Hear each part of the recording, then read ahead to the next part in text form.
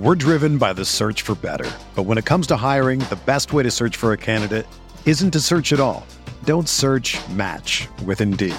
Indeed is your matching and hiring platform with over 350 million global monthly visitors, according to Indeed data, and a matching engine that helps you find quality candidates fast.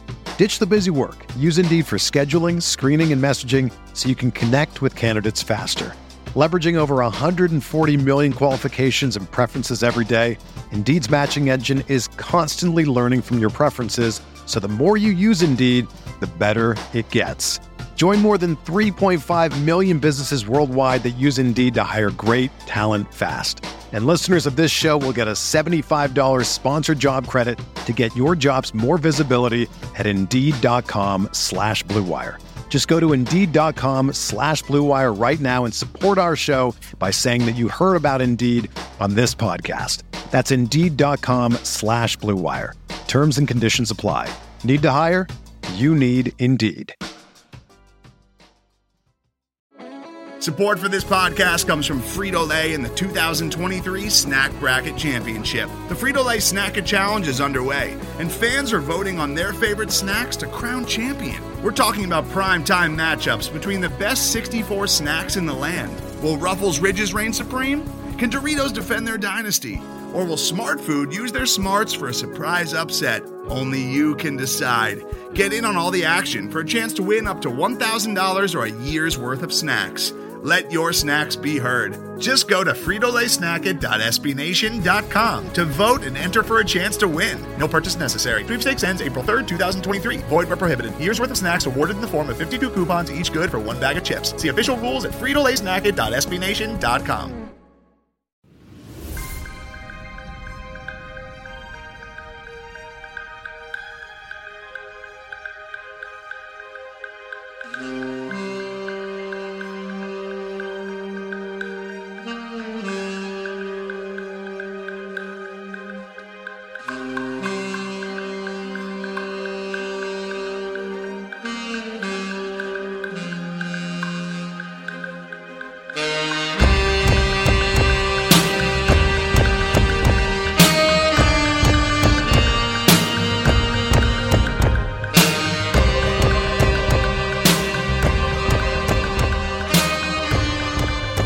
Hi, hello, welcome to the Mavs Moneyball podcast. This is Josh Bowe, one of the many editors over at mavsmoneyball.com. Joining me tonight on this Sunday evening, we have a special guest, a special episode this week. We have comedian Jerry Rocha. Hello. Hey, Jerry, how's it going? Dude, I'm on. It's special. Come on, I get the special guest tag. This is great. Yeah, whenever we get a non-blog boy, basketball blog boy onto the podcast, it's a special one. I'm in. I'll take it. I'm in. Awesome. Well, Jerry is Dallas born and raised, correct? Yes, sir. Yeah, absolutely. And I noticed you were following, you started following kind of our work on Twitter. Yeah. My tweets and some of our articles that we've been writing. And I kind of clicked around and was like, oh man, Dallas born comedian living in LA, and checked out your stuff. And it's really funny. It's really good stuff. And, well, thank you, man. Yeah. And it was just kind of cool. Just, Twitter is a nightmarish hellscape, but it's really cool in how it can just kind of connect people in just interesting ways. Well, yeah, and it is amazing too how many morons are out there, though. That's almost the fun of it. It's because what's funny. This is going to hit close to home. I hope this doesn't offend you or any of your listeners, but I just put out a new CD. It just came out Tuesday, right? And I have a joke because I went to Stonewall Jackson Elementary in Dallas. Oh boy! And I just have a joke about they named a school after a dude who fought to keep slaves, and that's really all he did. You know what I mean? He didn't invent anything. You know what I mean? He didn't do it. And I just joke. It was we could still name them after white people. That isn't the issue. But there's cooler ones. We get Willie Nelson. You know what I mean? The Beatles. That's 4 schools right there, one for each beat. And the record label I recorded that with did a little ad of that joke, and they sent it out. And all the replies are just amazing. You need to learn history. It's dude, it's a joke. Shut up.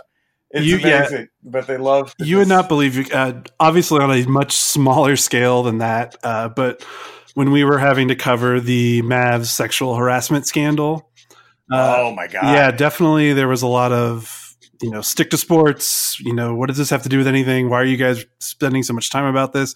Because it was it was so drawn out, the investigation. So what are you supposed to do though? If you're talking about the team, come on. If your whole point is to talk about the Dallas Mavericks and then maybe the biggest scandal that ever hit the team ever, besides, them trading for Oliver Miller, that was the only other biggest, what are they doing? That was the only other, but in all honesty, wouldn't you agree? Probably before that, the biggest, I maybe correct me if I'm wrong, but I thought the biggest Mavs scandal was just Roy Tarpley. And when I was a kid, that was heartbreaking for me because he was my favorite Maverick. And the 3 strikes you're out, Roy Tarpley being the first guy. And then, so there really hasn't been much of they have some shady things going on behind the scenes until that broke. So what are you supposed to do? I bet half of you knew that dude, right? That got in trouble. I mean, you probably saw him at games. So what do you? Yeah, I was talk about it. Yeah, I've been in the locker room with that guy. I've talked with him. I was somewhat friendly with him, but of course, sure. This is not our full-time gig. I've got a full-time boring office job. So I'm not there all the time. So a lot of our reaction was all these people that are doing it full time. What the hell are you guys doing? And how did it take, this so long for this to come out and all? That's kind of where a lot of my anger was from. And also anger at Cuban. And I went after Cuban a lot and a lot of my columns. And I think a lot of people got mad because they see me as someone that's always against the Mavs front office. So they're trying to bring up oh, you didn't like this trade. So you're giving Cuban a hard time about fucking something that's really horrible that happened to human people. And that actually matters. That's the thing. It's and I got to be honest, since this is obviously Moneyball, that really it would take a lot for me to not root for the Mavericks. But as much as I love what Cuban has done for what happens on the court, right? That was kind of I was kind of man, fuck this guy. That was my first thought when all that happened. It's you can't tell me that the owner is someone who just prides himself in being so hands-on. I mean, he's at every fucking game. So you tell me he doesn't know what's going on with his employees? I didn't buy that whole I had no idea this guy was doing this. I didn't buy that at all. Yeah, me either. And I still feel anytime I see him do an interview and kind of laughing on the radio, talking about the Mavs or something, I'm just kind of there's just kind of an ickiness in the back of my head. And especially because he didn't really get punished at all. His punishment was basically a tax write-off because he donated to charity. Right. It was that. And then it was, hey, you need to report things better. And so it's your punishment was do your job and a tax write-off. I'm great. That's all. So that kind of pissed me off too. But I could talk about that for an hour. It still bugs me so much. Of course. And it sucks because the team's kind of cool again. It's kind of fun to be a Mavericks fan again for the first time in 5 years. Can we talk about this? Because I'm gonna play the part of it was always fun to be. Look, don't get me wrong. The 2011 was my favorite moment in Dallas sports history as a fan of. Because I grew up, born and raised in Dallas, so I go across the board: Stars, Cowboys, Rangers. Right? Dude, I was even the sidekicks. I bet nobody listening to this even knows who the fuck I'm talking about. But I was I loved it. And the Mavs, them winning that title was my favorite because I don't think it was supposed to happen. Because when the Cowboys got Charles Haley, you just knew, okay, they're gonna win. You just knew they were gonna win when they got Haley. But the Mavs were not supposed to win that year. Everyone thought it was going to be Kobe and the Lakers versus LeBron and the Super Friends, right? That's what everybody thought. And the fact that the Mavs did it up. But that being said, I somehow love when they sucked in the 90s and just looking at every draft going, maybe we're not going to blow this. You know what I mean? That excitement of every top 6 pick at least. Hey, maybe this guy's not going to suck. And it always sucked. And I mean, there was a weird fun in that hope of getting a high draft pick all the time. I will say that there was a weird level of I don't know, just this what are we going to blow this again? But I can understand that. And it's kind of when they're bad, you feel like you're watching, or you're like a fan of like a band that no one's heard of. Yeah. Like, the fan base kind of creeps and constricts a little bit, and and there's not as many people, so you can feel like you got your foot in the door before everyone else did. And Absolutely. It's like, you're only watching now because of Luka. I was there when Daniel Dallenberg was starting games and playing like that. Dude, my friends and I, we would lead MVP chants every time Sean Bradley would take free throws back in the day. We would go to Reunion Arena, and every time Bradley was at the free throw line at the end of a blowout, we would just start chanting MVP like assholes.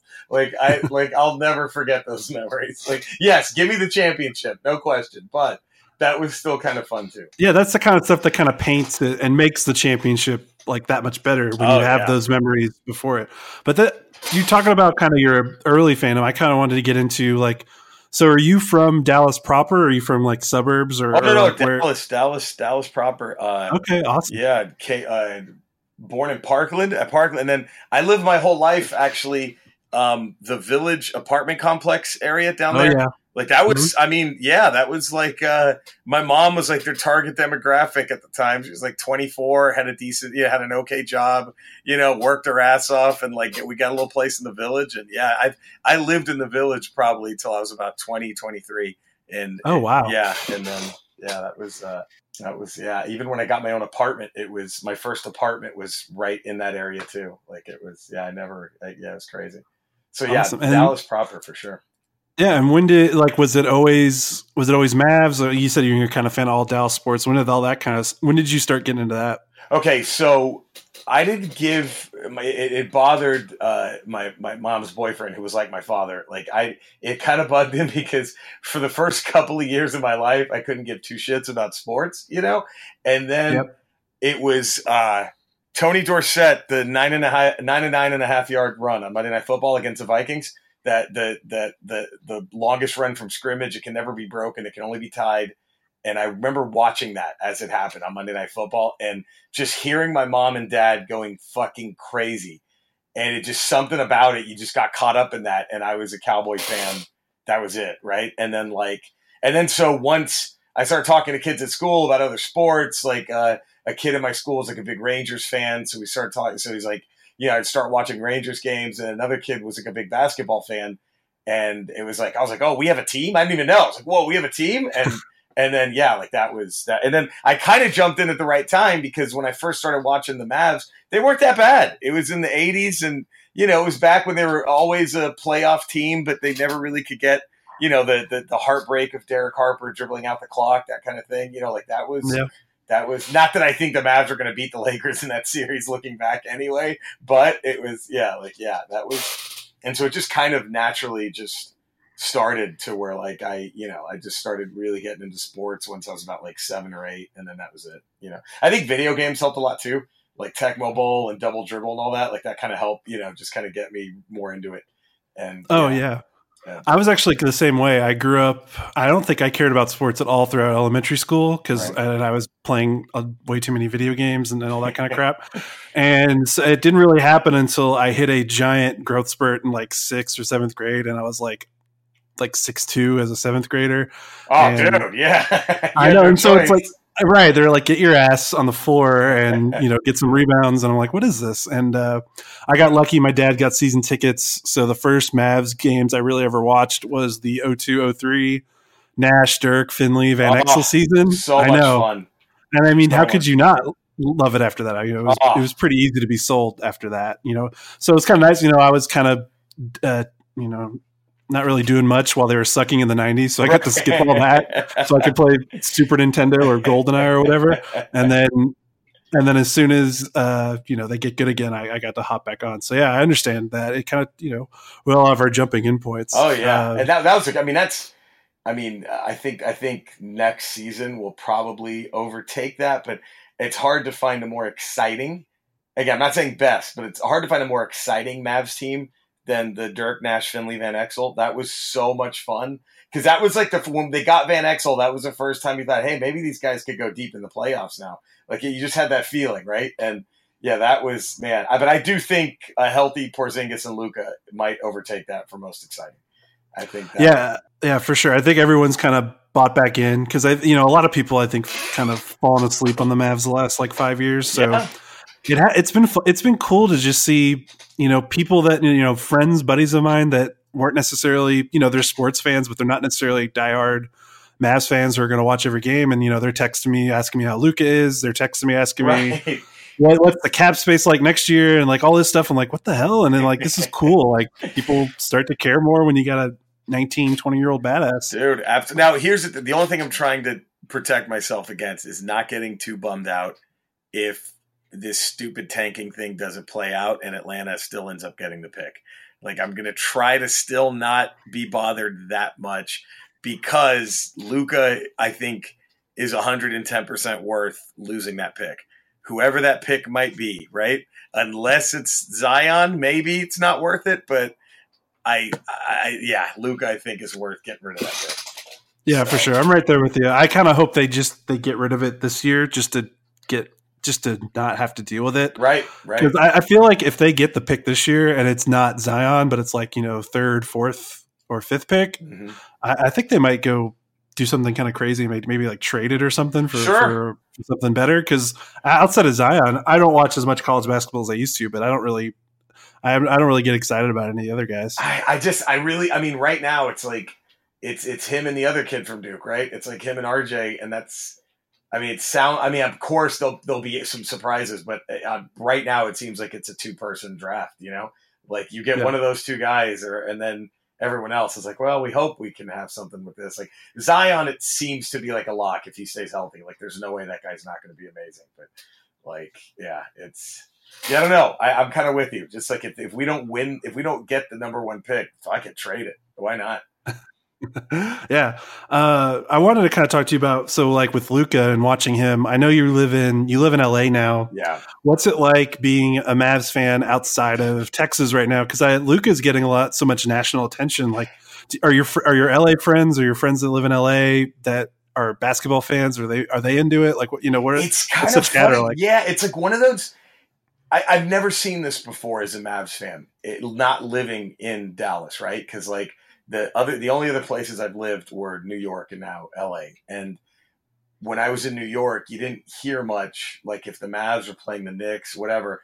But now, like if I go to places, like if I go to a bar or whatever, people know that I'm a Maverick fan. If I go with some friends or acquaintances, they all are like, man, that Luka, that dude's amazing. Like it's weird. Like it's interesting to the Mavericks seem to finally have that rookie that everyone else in the league is talking about. Because I don't think we've ever had that.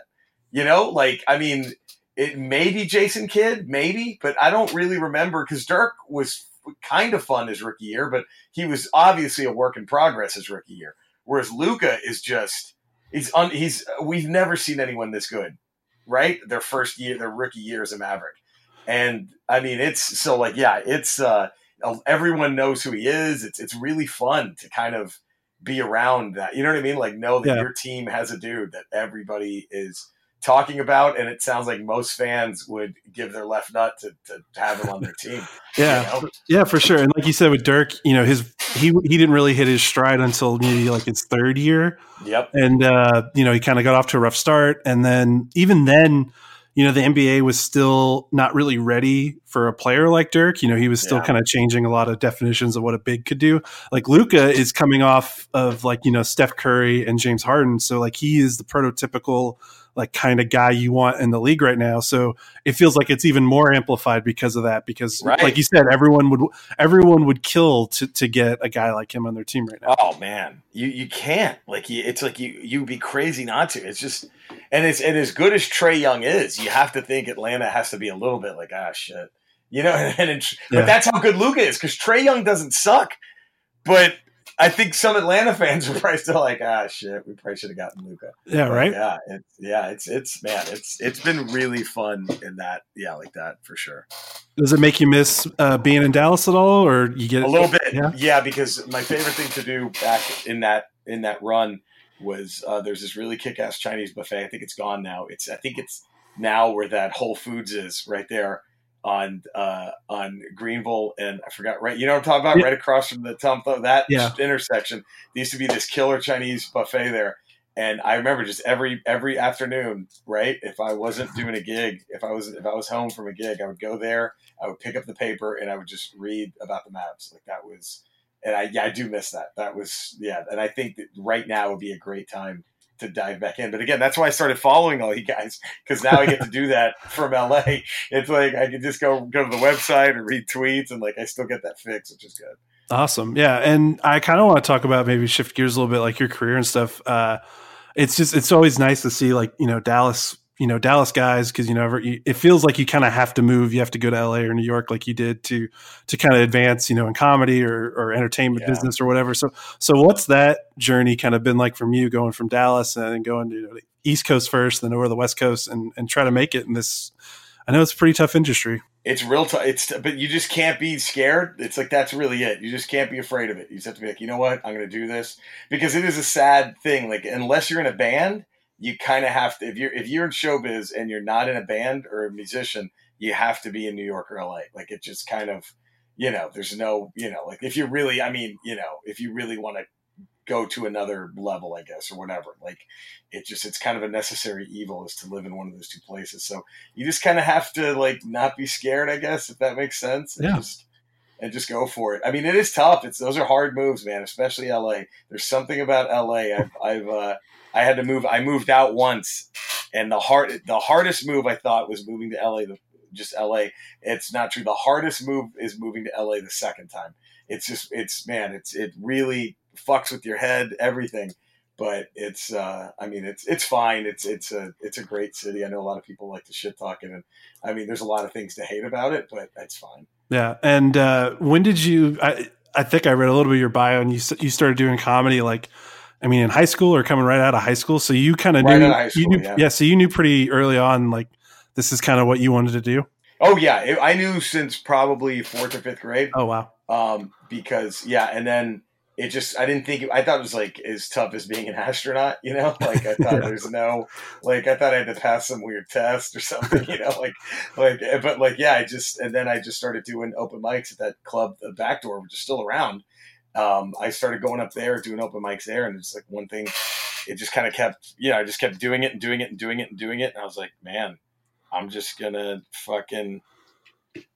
go for it. I'm just going to do this. And it's tough, man, but it's definitely worth it, because again, it's like, I think my mom, like, when I did Conan for the first time, I think my mom kind of felt like I felt as a Mavs fan when they finally won the championship.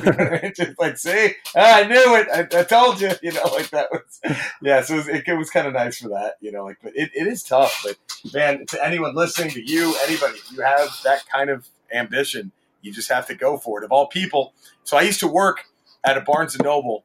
I think it's still there, the one across the street from North Park Mall. Okay. And I worked in the music department, which they were really cool, because the managers are very flexible. And if I had a last minute booking or I had to go out of town for the week, they would let me and stuff like that. And it was Mike Reiner of the Hardline. Oh, no shit. Yeah, he would come and shop there all the time, and we would just talk music. Like, we would just talk classic rock for the most part. And it was when I was kind of on the fence about going to New York, and he just said, he literally pulled me aside and said, you got to chase it like that. You cannot be afraid. You have to go chase it. And he's like, I wanted to work in radio. And so I just said, you know what? I'm going to chase it. And he goes, you have to do the same thing. You can't. It was kind of interesting. So it was kind of that weird little, go get him moment. That was, I'll never forget that. Yeah, it was pretty crazy. And that's awesome. I want to keep talking about this, but we got to take a quick ad break right now, because you're somehow, every podcast, even as little as ours, get ads, man. I mean, I don't even know how to do it. But we'll take a quick break, and then we'll be right back with more from Jerry Rocha. Today's episode is brought to you by Cars.com. With over 2 million vehicles and 50,000 more added every day, Cars.com will match you with the perfect car for you, your budget, your life, your style. And if you're ready to say goodbye to your current car, Cars.com will get you an instant offer to cash it in. Just start by entering your license plate and get matched with a local dealer who will write you the check. So whether you're looking to buy or sell, just go to Cars.com. It's magical. All right, back with Jerry Rocha, Dallas born and raised comedian, now living in LA. He's got 3 comedy albums, if Spotify is to be trusted. It is. Yeah, right, the good. new one just came out. I'm trying to do my research and trying not to embarrass myself. So. Awesome. We were just talking about your upbringing and comedy and encounter with Mike Reiner of the Ticket here in Dallas, and he kind of pushed you to chase your dreams. You talked about the Conan bit earlier when your mom kind of felt like, you kind of made it a little bit. Did you ever feel like you needed, are those kind of moments also just kind of like, hey, I can do it? Is it nice to hit like a benchmark that's like, okay, I can't give up because I've gotten this far. I've accomplished this. Let's keep going. Absolutely. Like it's just you, and it's all those, and you have to remember those. Cause look, even after doing that, and I had an hour up on Netflix, 2 years ago, and cool shit that I'm very happy with. There's still a lot of self-doubt that always creeps in, especially when, I'm not acting. So it's not like I'm reading something someone else wrote and hoping that gets a laugh. Right. And then if it bombs, I can just blame it on the writer. Right. Like this is, doing stand-up is a lot like music in the sense where it's just all you. Like this is all your thoughts, your everything. And so there's a lot of self-doubt, and those little victories like that, they build up and they really help. It's still, absolutely. And I got very lucky. I won the lottery with my mom because we never had much money, but she was always very supportive emotionally. And that was great. Like she was always like, there were some tough moments. It was never like, I think it's time you need to come back home and just, but no, she was like, hey, keep fighting. That was kind of her, the way she raised me. And it was, I really appreciated that because it can get very, very dicey when you're like, like it's weird. It's just when somebody says no to something that you've created and poured your heart into, it hits you in a place you've never been hit before. Right. And you just have to kind of keep fighting through that kind of stuff. And then, you just have to. And the little things like that, how like Conan was amazing. And that was such a cool thing to have. And just, that's one of those things that it can never be taken away. Right. I know it sounds cheesy, but it really is. It's like that. It's like that thing. It's like, well, at least I got to get on Conan and do stand up and I had my hour up on Netflix. Like shit like that is just, it's really, it definitely helps get you through the shit moments, Yeah, that's awesome, especially hearing, the good supportive relationship with your mom. That's so huge. For me, I grew up I wanted to do sports writing and journalism, and I went to school for it. And, I've kind of gotten out of the industry and kind of just do blogging now. But it was really hard at first because I don't know if this is obviously not one-to-one, but like when I told my parents, like, hey, I want to, I want to write in the newspaper. I want to be a sports writer. I want to do this. And, it's obviously not the go to college, just go to get a business degree, work it off. It's not that. So they're like, oh, okay. And, they kind of just think I'm doing my own thing. And when, when I got my first article, I started freelancing for the Fort Worth Star-Telegram my senior year of college. And when I got my first article in the Star-Telegram, it's finally like I could show them and be like, hey, this is like this is a real thing. This isn't like some made up thing like that I'm doing for fun. Like someone paid me to do this and you can see it. Right. Yeah. It's a lot of, so I can imagine, on a little bit of bigger scale, like, doing Conan, getting the Netflix special. I wonder, is that kind of same feeling of, this is, it's good. But here's the thing. This is the most important thing if you have anyone out there who's listening who has that kind of aspiration that they want to chase, remember this though too. You never want to accomplish anything to impress someone else, but it really is for you, right? It's like, it was that validation for myself more than anyone else. No offense to anyone else, right? But it's more of like, all those things are the validation for yourself. Like, yeah, that's right. I did it. And that's the best feeling. And all that other stuff is secondary and it's part of it. And it definitely helps. It definitely helps a lot of emotional shit, but yeah, you want those victories to 110% just be for you. Like that's why you're doing it. That's like, that's like, I never write a joke thinking, well, I hope these people think it's funny, or I hope these guys think, no. I write a joke because I think it's funny. and then let's hope that other people do afterwards, right? But Right. I'm never going to tell you a joke that I don't think is funny, right? Like if I'm on stage performing, I'm never going to just throw away, do something that I don't think is funny. That's how it has to be. Right. And this is something I kind of wanted to ask about just stand-up in general.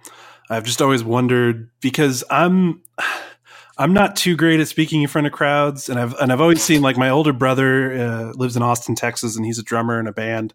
And, Nice. so I've gone to shows and watched him, and I see live performances, and I can never put myself in that place of, whether it's stage fright or nerves. And I think in my head, like, in a band, it's kind of, there's multiple people on stage, so not everyone is always watching you. How did you do, you started doing it in high school. How did you get over, like, when you're stand-up, it's just you and everyone's looking at you and they're listening to everything you're saying. Was that tough, or is that something that's maybe it looks harder than it is, or it is really hard and you had to work on it? Like, what was that like? It's always like, I'm not going to say it's like, because there are people who have like real, like shitty, tough jobs. You know what I mean? Yeah. Like, like there's probably some guy who's in a coal mine somewhere who's like, oh, shut up about your tough job, Right. But like, it's never like, it is a little nerve wracking. I had help though.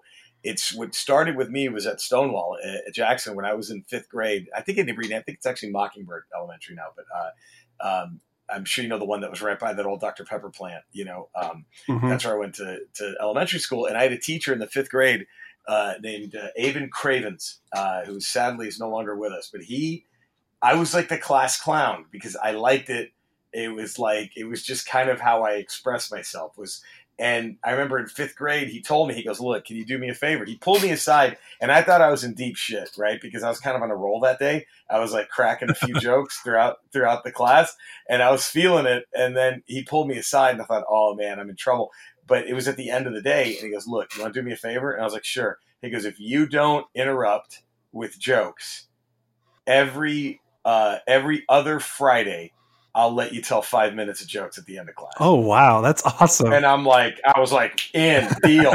Yeah, I was like, fuck yeah. So I was like, model student after that. And then I just couldn't wait for those Fridays, and I would just impersonate teachers and the principal, just dumb shit, But yeah, so I kind of already had that, it kind of helped erase that stage fright bug a little bit. I mean, it's always there a little bit, but yeah, it definitely helped ease into that, made it a little easier. And then, of course, in high school, it just kind of was a more natural, you did plays and all that horse shit. You just kind of build up that defense against stage fright, Yeah. But yeah. Oh, awesome. That's crazy. Like, I could never, that's something that would just petrify me. Like, I can't even put myself like in someone else's shoe, like in your shoes and imagine that. Like, I would crumple. Like, there's no way I could handle that pressure. Like, it's much easier to type on a keyboard and let someone else go read it and like not see me, not even look at me. And, right. Like I can't even imagine.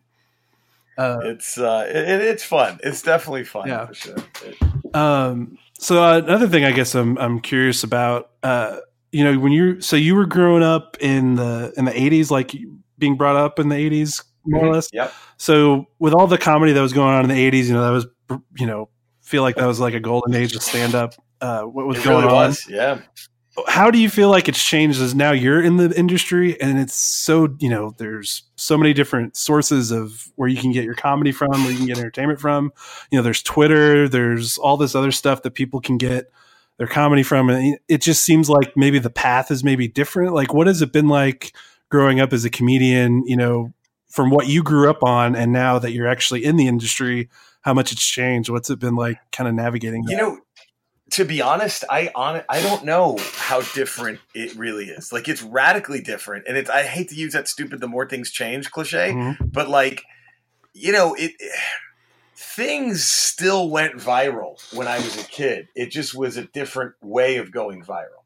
Like, I remember in the schoolyard, we would tell each other Sam Kinison and Andrew Dice Clay jokes, even though we'd never seen them do comedy, right? We still, someone saw it, and then word of mouth would kind of, so, I mean, things still went viral just in a different way. Like, I don't know how the fuck any of us sat there and someone told somebody that when you play Contra on the Nintendo, the up, up, down, down, left, right, B, A, B, A, select, start, whatever, you get the infinite lives, and there was never printed anywhere. We just knew it, like shit like that. I think things always went viral, but just in different ways. And yeah, like, I mean, the good thing about the modern stuff is like more comedians are just more easily accessible. I think that's a good thing.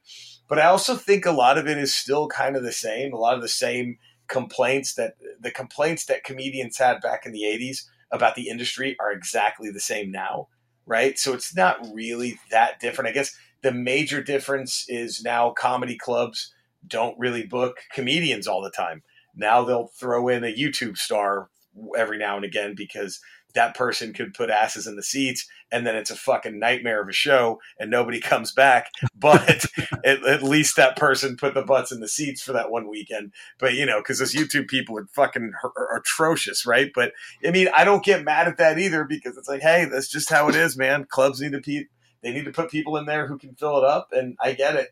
It's like, I get that. But, like, yeah, I mean, I think the biggest change, I think, is now, like, I just think more people think they can do comedy who shouldn't do it. And I think that's really, I think it's just because of all the social media and YouTube and all, I think it's just given people more of an avenue to go, hey, maybe I can try this, I think than before. Yeah. Yeah. I feel that like might have been a terrible fucking answer. Yeah, no, that's okay. I feel like that's almost applicable to a lot of, like, I don't know, just like entertainment or arts. Like, there's so many like sports writers and people that have their own blogs, and there's so many, it's almost information overload a little bit. Like when I was in high school and college, I would read every single last thing I could about basketball or the NBA or, whatever, the Mavericks, or, even supplement whatever I was writing. And now I feel like I read less than I used to, because there's just like so much, and I'm just like, I don't even know where to start. And there's so much of it that there's a greater chance of it being terrible. And so Sure. I guess I just don't want to get burned. So now I just kind of like have like an inner circle of things that, like, okay, I know if I go to the Athletic and I read, Tim Cato, I'm going to enjoy that. I know if I read, right. if I read like ESPN and Zach Lowe, I'm going to like that. Like I kind of have almost shrunk how much I consume basketball related content. And even though there's more of it than there's ever been in my lifetime. So I don't know. It seems kind of right, but you still have, but like you said, you still have your 2 or 3 favorites, and it's not like you read every basketball blog, right? Right. Like and I think a good thing, and this sounds like I'm joking about, I think a good thing about all this content that's out there is, I think, like, imagine how many serial killers aren't serial killing. Like, you know what I mean? People that should be, because instead they realize that they could go on a blog and break down a zone defense to people. Like, they're like, you know what? Fuck it. I'm going to do this instead of serial killing. It's like, hey, good. Like, that's good. Like, I think there might be more. Like, I think that's another bonus, It's like maybe there's less lunatics out there. Who knows? Oh, yeah. I agree. I've knowing some basketball lifer people, I definitely agree with. Right. Right. Like, you're like, man, this guy would have nothing but like dead animals in his, in his bedroom if it weren't for this. Like, this is good in a way. But, yeah. All right. Before we're going to take another break in a couple of minutes, but before that, now I'm going off tangent because I didn't prepare a rundown. So I'm just thinking of something else. You live in LA. You grew up in Dallas. What is your final say on the Mexican food in Texas versus California? It's not even fucking close. Texas any day of the week. All right, and good. All the In-N-Out people can shove it up their fucking asses. Whataburger any day of the week too. Dude, the In-N-Out is the most overrated fucking, it is so, it's the Dwayne Wade of fast food. It is so fucking overrated. I'm kidding. Wade's great. I'm just still bitter about 2006. But anyway, it's like In-N-Out sucks, man. They're garbage. And if Dwayne Wade happens to be listening, I'm joking. You're fucking fantastic. Let me still be bitter though over the fact that the refs gave you 2006. You know it. Just let us have that, and that's it. Anyway. Yeah. The other ones, he earned them. He earned the other ones. But that 2006, the refs gave him that one. I'm going to stick to that. But yeah, I've always, I definitely, there's something about Tex-Mex, especially like my whole family's from Laredo, and you go down there, man, it's a whole nother level too over there. It's so good. Now there's some decent Mexican food. There's some decent Cali Mexican. I didn't know what the fuck a fish taco was until I moved out here. Like that's a California thing, and they're pretty damn good. And there's some good Mexican food restaurants here, but yeah, no, give me Texas any day of the week. and Whataburger over In-N-Out, and it's not even close. It is not even. Yeah, close. I don't even care about In-N-Out's burger because their fries are such trash that it disqualifies the rest of it. Oh my god, the fries are. It's awful. It's like if I don't. It's oh god. It's like if a gremlin just fucking jizzed on a plate. Like that's what their fries are.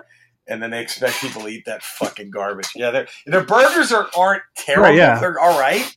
The fries are like, what is this? Right. Like, what the fuck am I eating? And then, no offense to, look, I just want fast food. I don't need to get my balls broken with Christ is Lord on the bottom of every fucking cup. You know what I mean? Like, that, just let me eat a burger. Like, you know what I mean? Like, I mean, enough. Like, I get it, you know? Yeah, I actually, speaking of like Laredo, and it's like on another level, my first job, full-time job out of college, I was a sports writer for the McAllen newspaper down in the Valley. Oh shit! I know, yeah. right? So I lived there for a year, and it's different. Like, you know, up in North Texas, it's mainly Tex-Mex, unless you go to some really, you know, cooler places. But down there, Sure. I ordered the stuff, and I was like, this doesn't seem the same. You know, it's more like this is actual Mexican food, not just Tex-Mex. Yes. And there's a difference. I didn't know there was a difference, but there is a difference. Oh yeah. And it's pretty good. And it's really, oh yeah, man. God, I'm pissed. I'm not there right now. Actually, I'm getting annoyed. Yeah, and it was funny because my girlfriend is pretty much a California girl, and I was talking all this shit about Tex-Mex, right, and how good it was. And she came. I had a gig in San Antonio, and she came with me. And we made the mistake because the club was right at the River Center. Oh no! So we made the mistake because our hotel was right there. And I'm like, Tex-Mex is great everywhere. And we just went to all these shitty fucking tourist traps at the River Center. And I'm like, oh, God. And she was like, what? This is garbage. And I'm like, yeah, I'm sorry. I lied to you. You know what I mean? It was bad. She finally went with me to Laredo. I was like, oh. Like, it was, thank God. Laredo. Awesome. Good. Yeah. And I've noticed the fish taco thing. There's so many people from California moving to Texas because they can fart, whatever they fart out, they can buy a house in Texas compared to getting like a shanty town in California. Oh, God. Yeah, so there's so much more like the fish taco stuff. There's so many more of those kind of places popping up in that influence. And yeah, you're right. They're good. They're pretty good. But yeah, I was surprised. I was like, wow. Yeah, like it was, oh God, that's the other thing I miss doing. Right now, with what I pay for rent for my fucking closet, I could have like a 4-bedroom back in Dallas. Like, there's no question I could be living in a condo somewhere in Dallas for what I pay for the closet that I live in LA. Yeah, that's the one thing. Yeah. My wife, I think she's like gotten like whispers of like, hey, you know, your job, if you want to like move to LA. And it's like, man, I don't know. Like I've been Dallas my whole life, and I've kind of lived around in different areas. So I've always kind of wanted to have the itch to maybe like branch out a little bit, but I don't know. It seems pretty good. Let me tell you something. It's not that different. Yeah. I got to be honest. The only difference really is just the traffic is way worse out here. It's horrific, but that's it. Like I remember hearing like the way people would describe people in LA. It was like, everyone they're all plastic surgeryed up. Everyone's got fake tits. They're all about status. And I'm like, that's Dallas. Oh, like, yeah. How's that any different? Like, this is Dallas. Yeah, really? It's the same fucking place. The Dallas is nothing but fucking boob jobs and plastic. Look at the fuck. Oh, yeah, it's the same shit. It's, whatever. It's not that different, really. It's like, imagine if Dallas was the same, but a lot bigger, and every now and again, like, the whole earth tried to shake you off. Like, that's it. And you can surf. Surfing's a lot closer. That's really. Do you surf? Fuck no. I had a whole bit on that when I did Conan. I was like, no, I'm not going to get eaten by a shark. I don't give a fuck. Yeah, there's no way. Nah, that'll never happen. All right. Well, like I'll dip my feet in the ocean for a little bit. I'll admire how pretty it is. There's no fucking way I'm going to go do imagine if you could play a pickup game of basketball with fucking like 3 or 4 crocodiles just near the court. Would you do it? No fucking way. You know, like there's just a perfect killing machine might be 10 feet away from you at any time. Yeah, there's no fucking way. I agree. Yeah. All right. Well, on that note, let's go take one more break, our last break. And then when we come back, let's maybe go back let's get some last Mavs takes in and we'll call it a night. So we'll be right back with Jerry Rocha. Okay, we're back. Jerry Rocha, comedian, born and raised in Dallas, coming to join us, talk Mavs, a bunch of other crap, and we really appreciate you coming on. This Dude, has been a lot of fun. This is fun. I've been a Mavs Moneyball fan for a minute, so this is nice. This is fun to get to do this. Like, seriously. Good. And by the way, shameless plug. Hey, if you want tickets, I'll hook you up. I'm going to be in Plano this upcoming weekend. Oh yeah, that's right. I'm headlining the Hyenas Club March 7th, 8th, and 9th. And then I'm going to be headlining Fort Worth Hyenas March 22nd, 23rd. And then Dallas Hyenas April 18th through the 20th. So, dude, hit me up after this and let me know how many tickets you want. Any of those shows, I'll hook you up, buddy, for sure. Hell yeah. And anyone listening, come the fuck on down and buy my new CD. It's called I Girl, spelled A-Y Girl. It's pronounced I. It's an inside joke. I probably should have named my CD an inside joke, but it's all right. No, that's all right. I'll tell you what it is. You ready? Can I let you in on the inside joke? Yeah, sure. This is exclusive. Okay, exclusive. It's only the Mavs Moneyball listeners will get the joke. It's because I don't even explain it on the CD itself. It's my mom had a couple of gay friends from Laredo who lived in Dallas when she was there, and that's what they would tell each other. They'd be like, "I girl." That was like their dude. Get the fuck out of here. It was the same thing, but they would instead of saying, "Dude, get the fuck out of here," they would just go, "I girl," and that just stuck with me. So there it is. Awesome. Little insight. Thank you. You made a special podcast that much more special. I appreciate it. I'll take it. All right, but so let's. I kind of wanted to get some more Mavs thoughts from you because I love talking Mavs. Like, we've got our group of writers and we've got like our own Slack thread and we, all my friends on Twitter and things like that. But it's always fun to talk to people outside of like the kind of clique of basket bloggers because we can kind of run ourselves in circles sometimes. Sure. If that makes sense. So what do you think? You were talking about Luka and KP earlier when we were talking about the Mavs. Like, are you just psyched about that duo and what they're going to do? And what are you looking forward to most, like in the summer? Like, what do you want them to do there? Like, you got any opinions on that kind of stuff? I know I'm putting you on the spot. No. I love it. I mean, is it crazy to think that I know people are saying we want to try to get that guy from Orlando to be our center, right? What's his name? Shit. Nikola Vucevic. Yeah, and okay, I'd be down, but like, can't we just have Porzingis play fucking center? And and the way Powell is coming along, like, and Kleber, like, I think we have power forward set, right? I think I would rather us chase a small forward, get a really good small forward in here. That's what I would love that. If that dude from Milwaukee is going to be available, fuck yeah. Oh, Middleton? Yeah, give me him in a second, man. Like, that's kind of what I'd be like. Why can't we play Kristaps at center? Like, I know everyone's saying he's a power forward. Like, dude, that guy's 7'3", isn't he?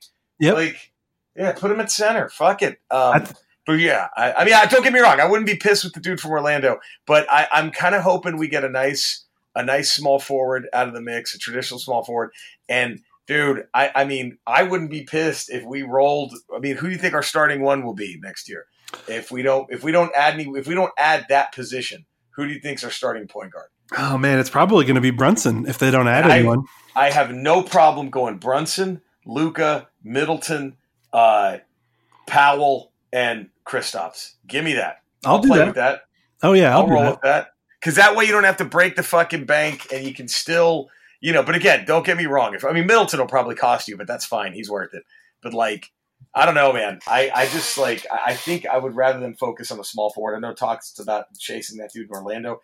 And again, I'm of the, if they do it, great. I think Luka is one of those guys who I think is going to make most people around him better. So I'm not that worried about who we get, if that makes sense. Yeah. Like, I think I think a lot of people could fit with that guy. I still am kind of bummed that Dennis Smith Jr. got traded, to be honest, because I kind of wanted to see how that would have worked out. But I think I'm obviously, if Porzingis stays healthy, you have to trade a point guard for an undersized point guard for a 7'3" phenom. Like, you have to. Yeah. But like, I don't know. I think I would like to see a small forward. That would be my pick. Let's go small forward. Let's get a small forward in here and make Luka be your 2. And I would love to see him and Brunson in the backcourt. That'd be a lot of fun, I think. Yeah, I agree with you there. I don't think they should go big, but the one thing, like with Kristaps, you're right. He should play center, and I bet you all their best lineups next season will be him at center. But he's kind of got the Anthony Davis disease where he's like, I'm not a center, I'm a power forward. And there's probably a party where you kind of have to show a little ass and be like, okay, we need to get another big so that he's not in the paint for 30 minutes a night and sure. Give him some help there. But you're right, he should be center, and that should be where he starts and where he plays a lot of his minutes. I like Brunson too, but I almost wonder, if they don't, if Middleton is a tough get because Milwaukee's so good. I can't imagine them letting that team get away. Like, you're Milwaukee. True. Like, when are you guys going to ever have a team in like this ever? Like, you're not gonna, like, if he goes, who are you going to bring into the meeting and be like, hey, come to Milwaukee? Leave Miami or LA or wherever you're at and come to Milwaukee. No, dude, you're right. The Bucks have, because like the Bucks right now with Giannis, right? It's like they imagine like the most unattractive guy at a Dungeons and Dragons tournament, right? And he's fucking a supermodel. And he's going to do everything to make sure that supermodel does not bail on him. Right. That's the Bucks right now. Right. They're going to try to keep that supermodel as long as possible.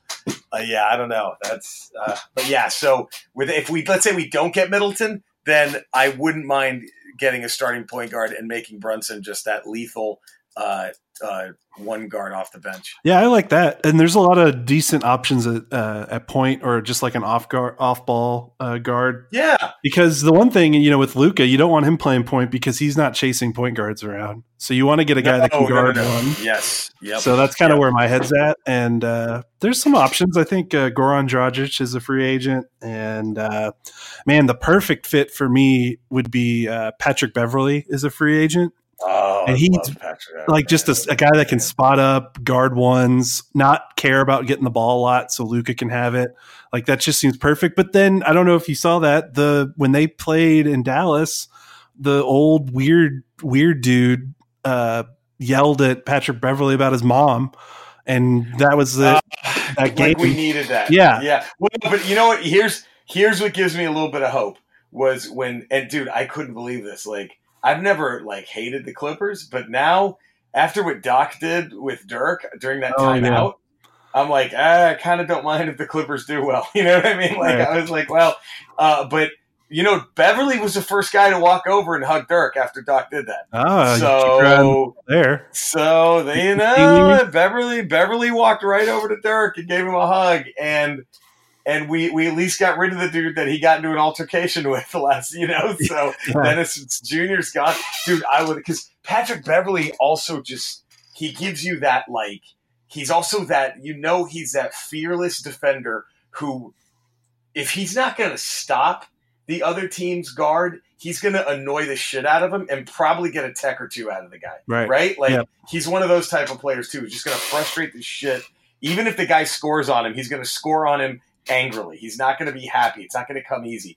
So I would love Patrick, because I don't think Patrick Beverly is going to, and it's not like he is the, no offense to him, but I think the Clippers are one of those type of teams that they're always looking to move parts right now because they're still trying, they're doing, Doc has shown that he's a great coach these past 2 seasons, but I still think that there's still kind of a lot of, I think the Clippers are one of those nobody's untouchable type of teams. Does that make sense? Yeah. I don't know if they have a player that is completely untouchable right now. So I could see us getting a run at Beverly. I wouldn't mind Beverly. And like you said, all right, you want to show ass, then get that dude from Orlando. You get him and Patrick Beverly in here, I'm ecstatic. Yeah. That's a hell of a starting lineup right there. And I think the nice thing is this is the first time I'm going to go into a summer without that foreboding anxiety of our team's going to be ass because we didn't sign anyone, because the last 5 years it's basically been play with an older Dirk, and then if that doesn't work, we're going to have to scrap heap. Right. Going into the summer with KP and Luka is just the feeling. I can't remember the last time, because when the Mavs were winning, when Dirk was in his prime, they didn't. They weren't really big free agency players because they would kind of just soak up their cap space and make big trades. But the NBA wasn't really the big free agency like it is right now. So it's kind of interesting. I don't know. Yeah, you're right. You have that our future feels set, and now it's who's that extra piece we're going to add. And that there's way less pressure doing that than there is, trying to get another like actual just bona fide first option, right? That's always the scariest is when who's are going to be our first option. But it seems like you already have options 1 and 2 set. So this is all kind of gravy right now. I hate to get that cocky, but it kind of feels like this offseason, if they do it right, will be just kind of icing on the cake, let's hope, and that is, man, I'm very excited for that. Yeah, definitely. Man, it's going to be fun. I think it also helps that Luka seems to be one of those dudes that other guys want to play with because they know he's not going to do any ball hog shit. You will get numbers playing next to him, right? Like you're going to get looks. He's going to give you passes. Like, so yeah, that's another good thing. Dude, let's do this real quick too.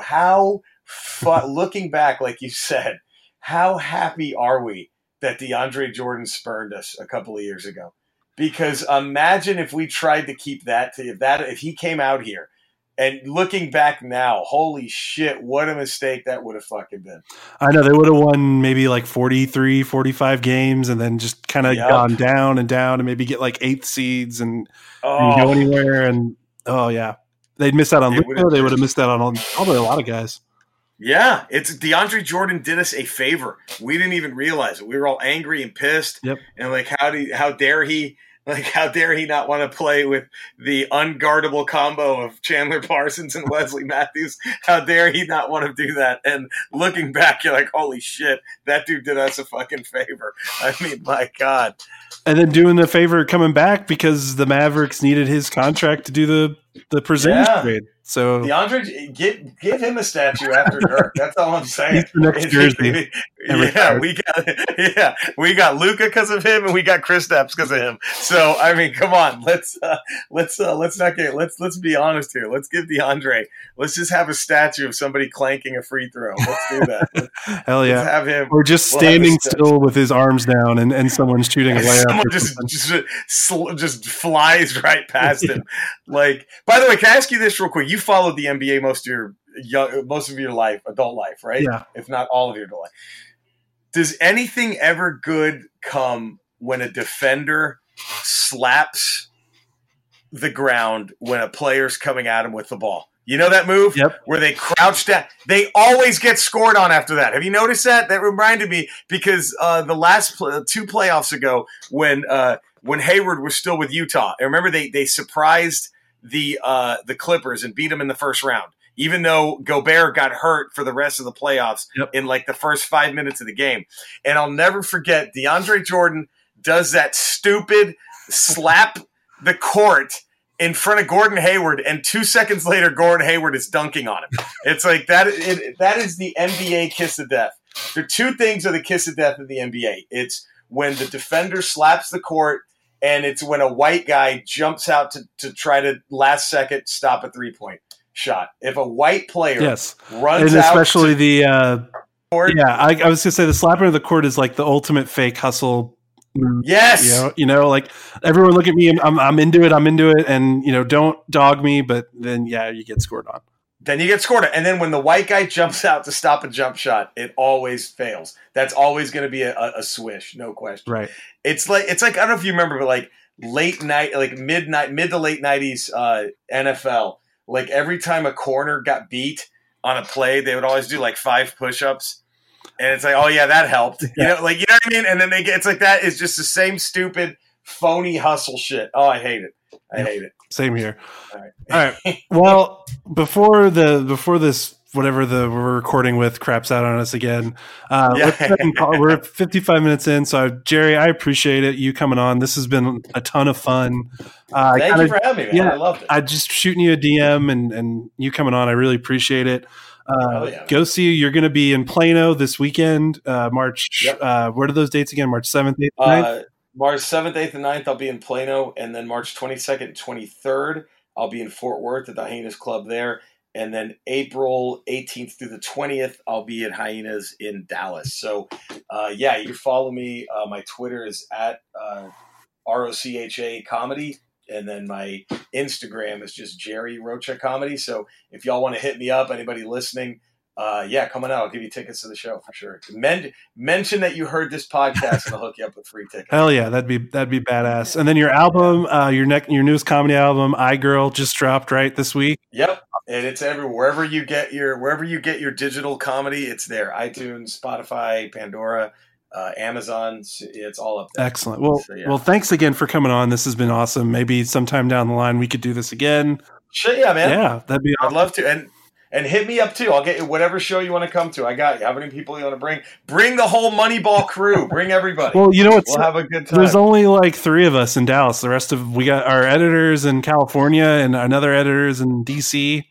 So, oh, really? Yeah. That's where in California is one of your editors? Are they in LA? Oh my gosh, I think they're in San Diego. Okay. All right. Well, next time I'm down there, let them know. I know I will. It sounds good. Yeah. All right, man. I'll definitely reach out and at least at the minimum, I'll go to the Dallas show in April. That sounds awesome. So I appreciate it. Anytime, man. Thank you. Yes. Jerry Rocha, you guys go check him out. Go buy his album. Go see his shows. This has been fun. We'll be back sometime, hopefully next week with another episode of the Mavs Moneyball podcast. So we'll see you then.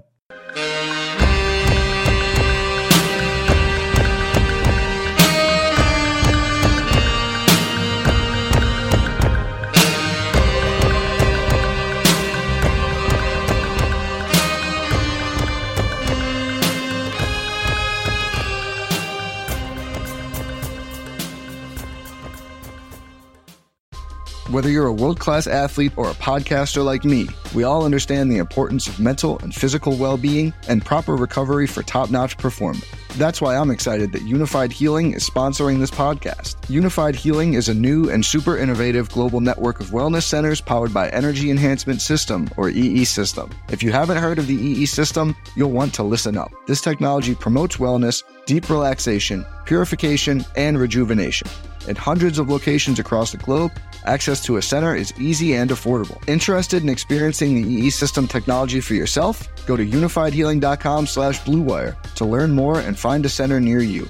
That's unifydhealing.com/bluewire. No material or testimonials on the Unified Healing website are intended to be viewed as medical advice or a substitute for professional medical advice, diagnosis, or treatment. Always seek the advice of your physician or other qualified healthcare provider with any questions you may have regarding a medical condition or treatment and before undertaking a new healthcare regimen, including EE System.